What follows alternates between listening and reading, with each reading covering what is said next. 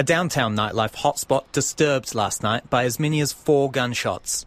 Detective Senior Sergeant Craig Bolton says the shooting took place after an altercation on the corner of Fort Street and Queen Street at about 11:30pm. Police were called following reports of a fight between a group of people on the corner of Fort Street and Queen Streets.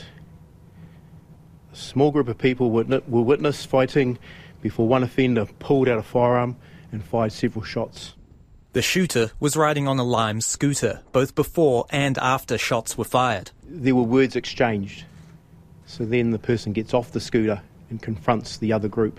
Then things escalate from there. One person was listed as being in a critical condition in hospital. The other is stable.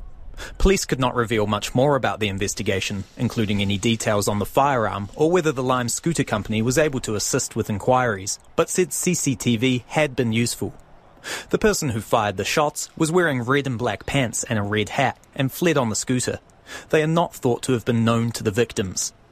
Nightclub worker Kai Ung was walking back from dinner on High Street when he came across a group of about 3 people shouting at each other, including some who were wearing ski masks. I walked past, right, and I feel like no one interfered. They're all big people, someone with ski masks, they were walking away, someone scooting away, and the next thing I got told, oh, someone got shot, and I realized I literally just walked past someone who just got shot.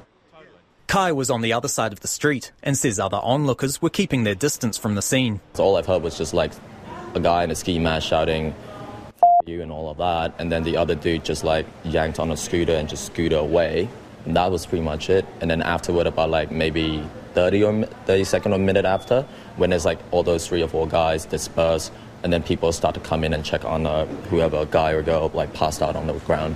Police say they're confident this was an isolated incident and say people are still safe to go about their business in the CBD.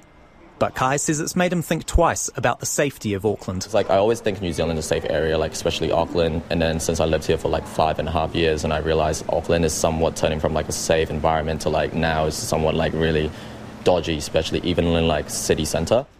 And some people on Queen Street today say the recent gun violence has made them anxious. Definitely a shock because it's not really in our, New Zealand culture to like do stuff like that around here. Yeah, it is a bit of a worry because it seems to be ramping up with guns. I don't see a lot of cops here actually, and I know that's like it's not a dangerous city. I don't know, like I came from Brazil, it's way dangerous there.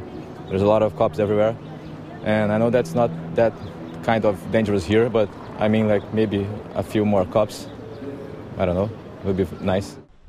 Police are urging anyone with information to come forward and contact them via 105 or through Crime Stoppers on 0800 555 111.